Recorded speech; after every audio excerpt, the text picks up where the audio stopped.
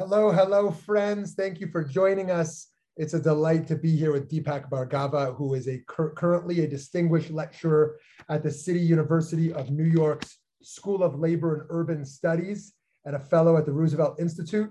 He's a lifelong activist, organizer, and campaigner who ran Community Change, one of the country's premier support centers for grassroots groups in low-income communities of color for 30 years.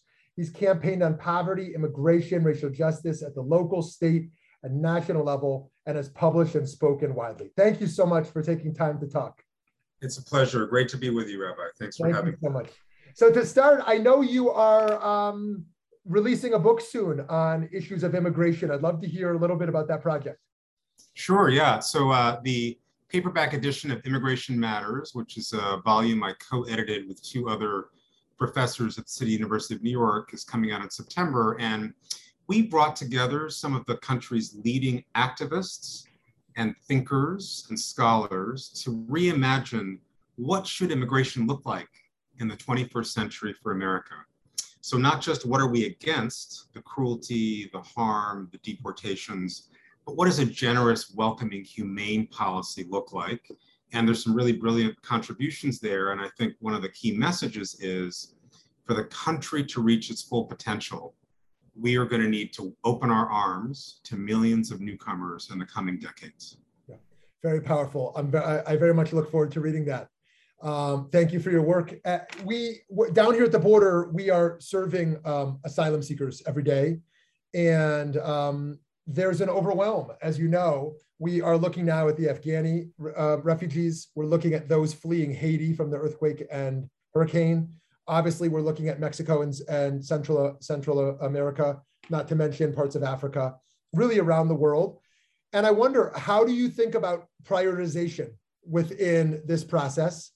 And as a follow-up question to that, there are communities that live in poverty in America, who themselves argue not from a place of hate, but from a place of insecurity and of lack, that their needs aren't being properly addressed, and they themselves are calling for less attention towards immigration. So firstly, how do you think about the prioritization, and how would you respond to those who are suffering in America in that regard? Yeah, well, it's really important to understand that in the US immigration system, we let people in for 4 reasons: economic, family, humanitarian, and diversity. And the United States is one of the very few countries in the world, actually the only country in the world, where a majority of the migrants and refugees are not principally coming to meet economic needs. They're coming to reunite with their families or because of humanitarian disasters. And this is a unique and beautiful part of the country's DNA. Unfortunately, what's happened over the last 4 years is essentially our admissions have almost gotten to 0. And through a whole variety of policy mechanisms, net immigration to the country has been slowed to a trickle. So what needs to happen now is we need to open up immigration under all of those pathways, including and especially to meet the humanitarian crises in our hemisphere and around the world, many of which, by the way, the United States has played an active part, unfortunately, in creating the conditions that are leading people to flee: climate change, the situation in Afghanistan, and so forth. We have a moral obligation to do so. But one of the key messages I want to really emphasize here is that there's no scarcity in terms of a trade-off between the well-being of immigrants and refugees and the well-being of native-born workers. In fact, the research really shows that areas that welcome large numbers of immigrants in the country are among the most prosperous in the country. Research shows that far from displacing native-born workers, immigrants add to economic growth and vitality and ultimately to the tax base. So this welcoming policy isn't just a matter of morality, although it surely is that, not just a matter of justice, although it surely is that. It's also deeply in the country's self-interest and part of how we renew ourselves. And interestingly, this year was the first year in 20 years that more Americans supported greater levels of immigration than supported less immigration to the United States, which I think is a remarkable turnaround, and is partly a boomerang to seeing the effect of harsh restrictionist policies in action. Mm-hmm. So I recently heard Vice President Kamala Harris speaking in Guatemala around how people should stay there who are fleeing corruption and economic challenges and income disparity. And I got the sense that she was also giving the message, not only don't come, but the message that we should address the root causes in those countries. How do you think about this American approach of addressing root causes of why people want to leave? Yeah, I thought the statement was unfortunate, but the underlying point that migration is not by itself a solution, that people ought to have not just a right to migrate to flee dire circumstances, but a right to stay in a country that is their home, where their families are, and to have a sustainable livelihood and to live with their human rights respected. And that we have a responsibility as a country, as part of our foreign policy, to make it possible for people to stay in their home country. Now, that having been said, the truth of the matter is that when situations are so desperate, when hurricanes devastate crops, people will leave to survive. I would do it, you would do it, all of your listeners would do it. If it was a matter of our families living or dying, we would pick up and move, even though it's a desperate and dangerous journey. And then the question becomes, what is our posture towards people fleeing for their lives?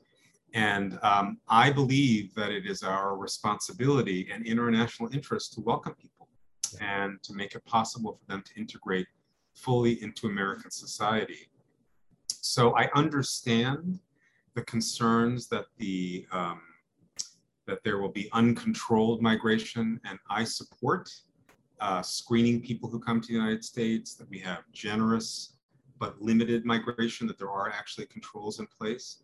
But we are so far from our capacity to absorb new immigrants to this country, and we have so much to gain, that I hope we can find our way to a much, much more generous policy. Thank you. Thank you. For, a personal question. Where does this emerge for you personally? For me as a Jew, it's so easy because it's not only in the text that I treat as sacred that it's constantly mandating this. It's Jewish history to be wandering refugees for thousands of years. And unfortunately, I think it's harder for those who don't have family stories as kind of abused immigrants or oppressed refugees in some sense to relate, because it might be a few generations back. But I wonder for you how this story intersects. Yeah, my own family. So I immigrated from India when I was a child. My family came here in the late 60s. And my own story really is that they would not have been able to stay in the United States were it not for the 1965 immigration law, which finally eliminated the racial quotas that had prevented people from Asia, Latin America, and Africa from settling in the United States. So I'm a beneficiary of an earlier immigrant rights movement and an earlier civil rights movement that demanded that racial justice and equity be part of our immigration system. And my family has thrived and contributed to the country as a result.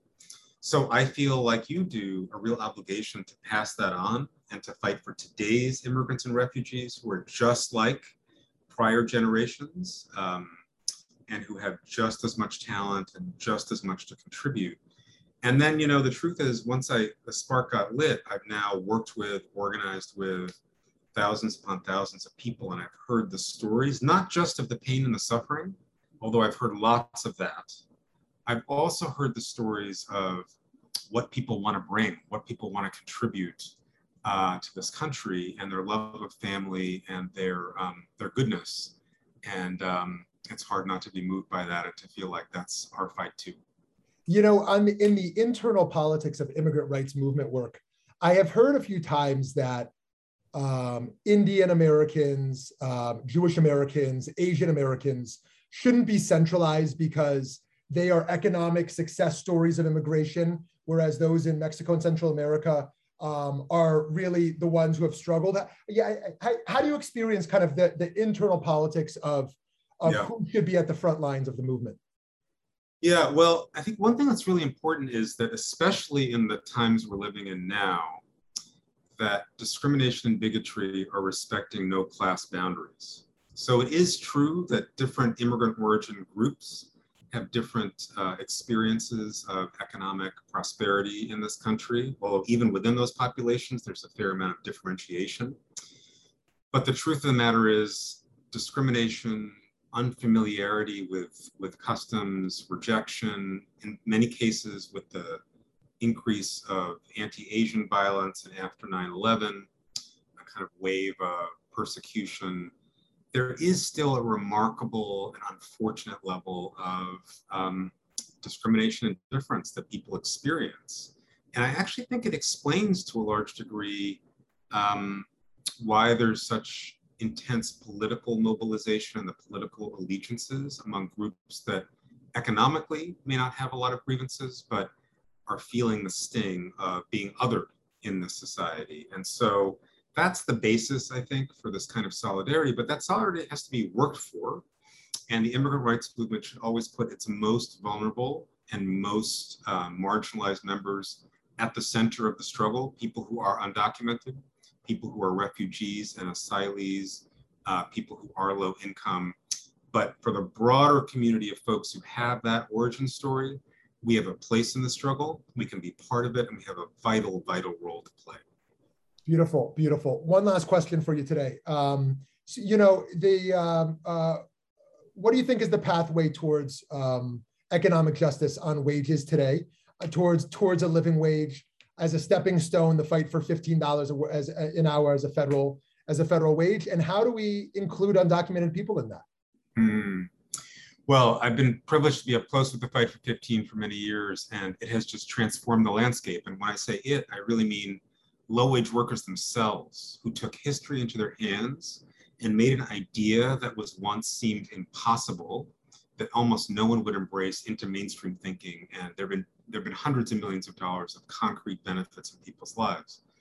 So what's next? I think two things. Number one, we need to rebuild and reconstruct the federal safety net in America. And there is crucial policy being debated now to, for example, extend the refundable child tax credit that would give thousands of dollars of income to low income and working class and middle class families, expand childcare, and many, many other things. That is a pivotal battle to reshape social policy in the United States.